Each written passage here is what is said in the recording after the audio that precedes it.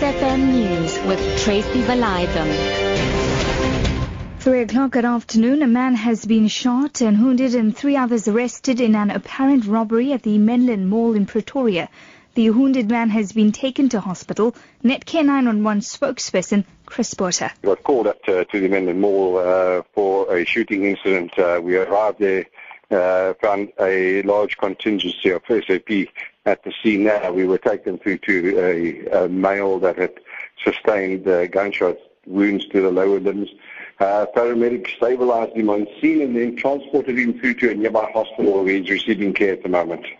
The Democratic Alliance says President Jacob Zuma should set up a commission of inquiry on National Deputy Director of Public Prosecutions Ngobo Jiba's fitness to hold office. Party leader Muzi Maimane announced this while accompanied by a handful of party supporters outside National Prosecuting Authority offices in Pretoria.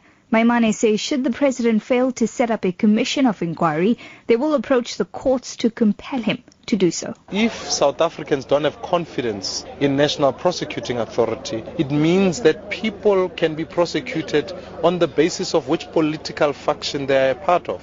We want them to be able to prosecute without fear or prejudice. The idea that in fact you can't be politically connected to absolve yourself from any prosecution. So we are calling that in fact let's make sure that in this country, this institution stands, and we must protect all the institutions of government, and this starting here with the NPA.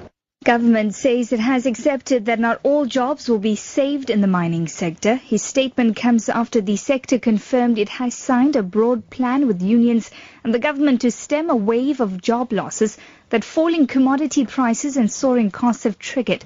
The plan includes boosting platinum by promoting the metal as a central bank reserve asset. It also seeks to make commitments to delay layoffs and sell distressed mining assets instead of closing them. Mineral Resources Minister Ngoako Ramatlhodi says they are considering several measures to alleviate the job losses, such as what has been referred to as government begin to contribute towards retraining and reskilling. More or less 11,798 potential job losses, and we would want to deal with this number as effectively as we can. The mapping out of an ambitious mountain bike route from Plettenberg Bay to Cape Town is started. It is the brainchild of Western Cape Tourism and Economic Development Minister Alan Wind. His department is working with the tourism agency Westgrow and other role players to make it a reality.